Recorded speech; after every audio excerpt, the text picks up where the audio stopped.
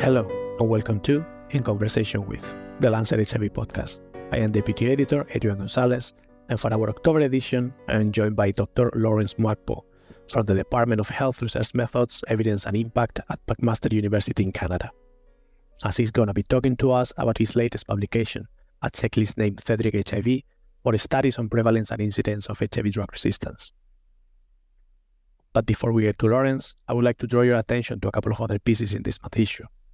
First, we have a manuscript coming from Mozambique describing a nationwide evaluation of the impact of the differentiated services delivery models for HIV treatment on the 12-month treatment retention after antiretroviral initiation. We also have a very interesting viewpoint article promoting patient-centered care approaches that prioritizes values of potential PrEP users to better engage them in HIV prevention.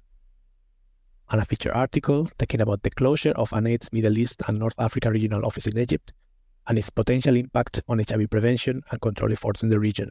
Now I'm joined by Lawrence Mbuagbaw. Welcome. We're very happy to have you here today. Thanks for having me, Adrian. To provide a bit of context, I would like to start asking you to provide a short overview of the current global state on HIV drug resistance. According to the World Health Organization, the prevalence of HIV drug resistance has been increasing over the years, in part due to increased use of HIV medication. It is not unlike antimicrobial resistance, which occurs when bacteria, viruses, fungi, and parasites change over time and no longer respond to medicines. This makes infections harder to treat and increases the risk of disease spread, severe illness, and death.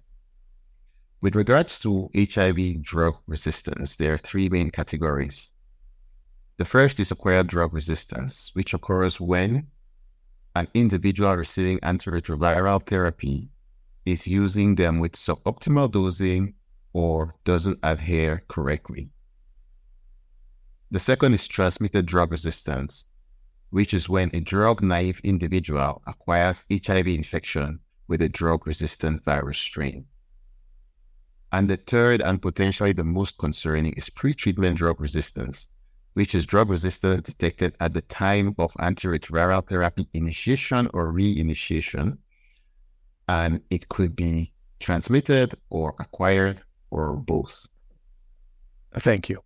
And with the increasing availability of HIV treatment and preventive measures like PrEP, how does drug resistance impact the effectiveness of these interventions, and what can we do in terms of strategies to mitigate the risk of resistance? That's a great question, Adrian. The emergence of new antiretroviral drugs may very well change the landscape of HIV drug resistance. Several of the newer drugs, such as dolutegravir, have a higher barrier to resistance compared to the older drugs.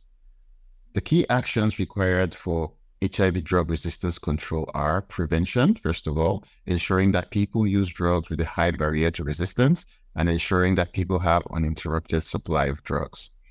The next thing we can also do is monitoring and surveillance to ensure that we know the prevalence of drug resistance for specific drugs and we can take action.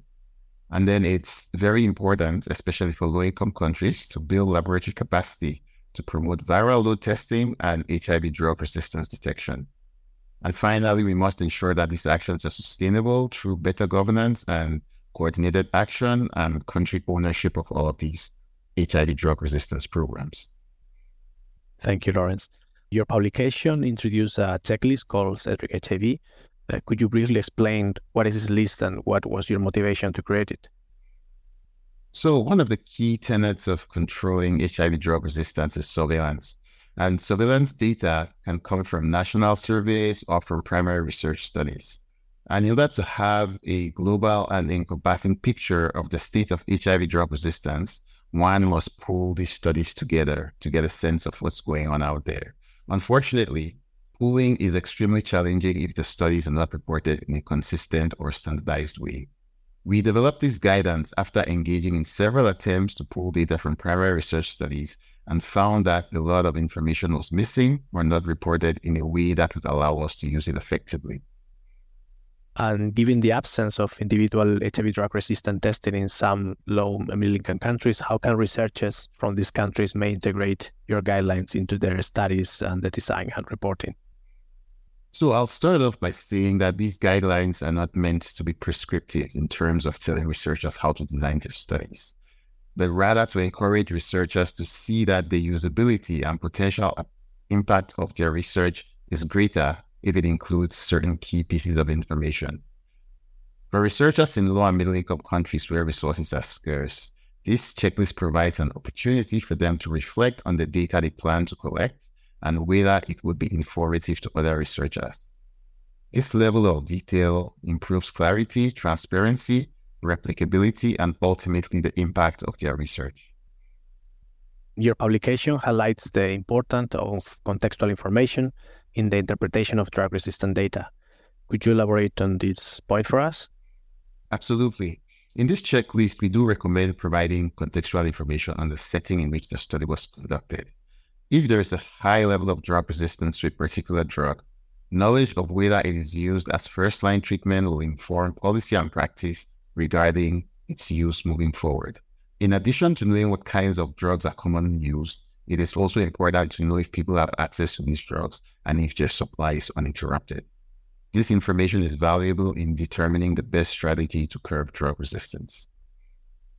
And a last question for you would be how do you hope you and your team that the CEDRIC-HIV checklist will shape research going forward? The CEDRIC-HIV checklist is an evidence-based guiding document already available in French, Italian, Spanish, Portuguese, and Chinese, and it will serve as a benchmark not only for what should be reported, but potentially for what should be done, and will therefore improve the quality of conduct and reporting of HIV drug resistance research. And if you found that interesting, you might also like to read a comment published in this October issue advocating to include emergent drug resistance in the definition of non-inferiority in randomized controlled trials, or another comment published in our June issue 2022 discussing the challenges of long-acting antiretroviral injections in the context of drug resistance in Sub-Saharan Africa. You may also find interesting a viewpoint article published in our March issue 2023 that highlights the importance of drug-resistant studies at first-line antiretroviral therapy failure and the necessity of these studies in low-income and middle-income countries as infrastructure and cost improvements progress.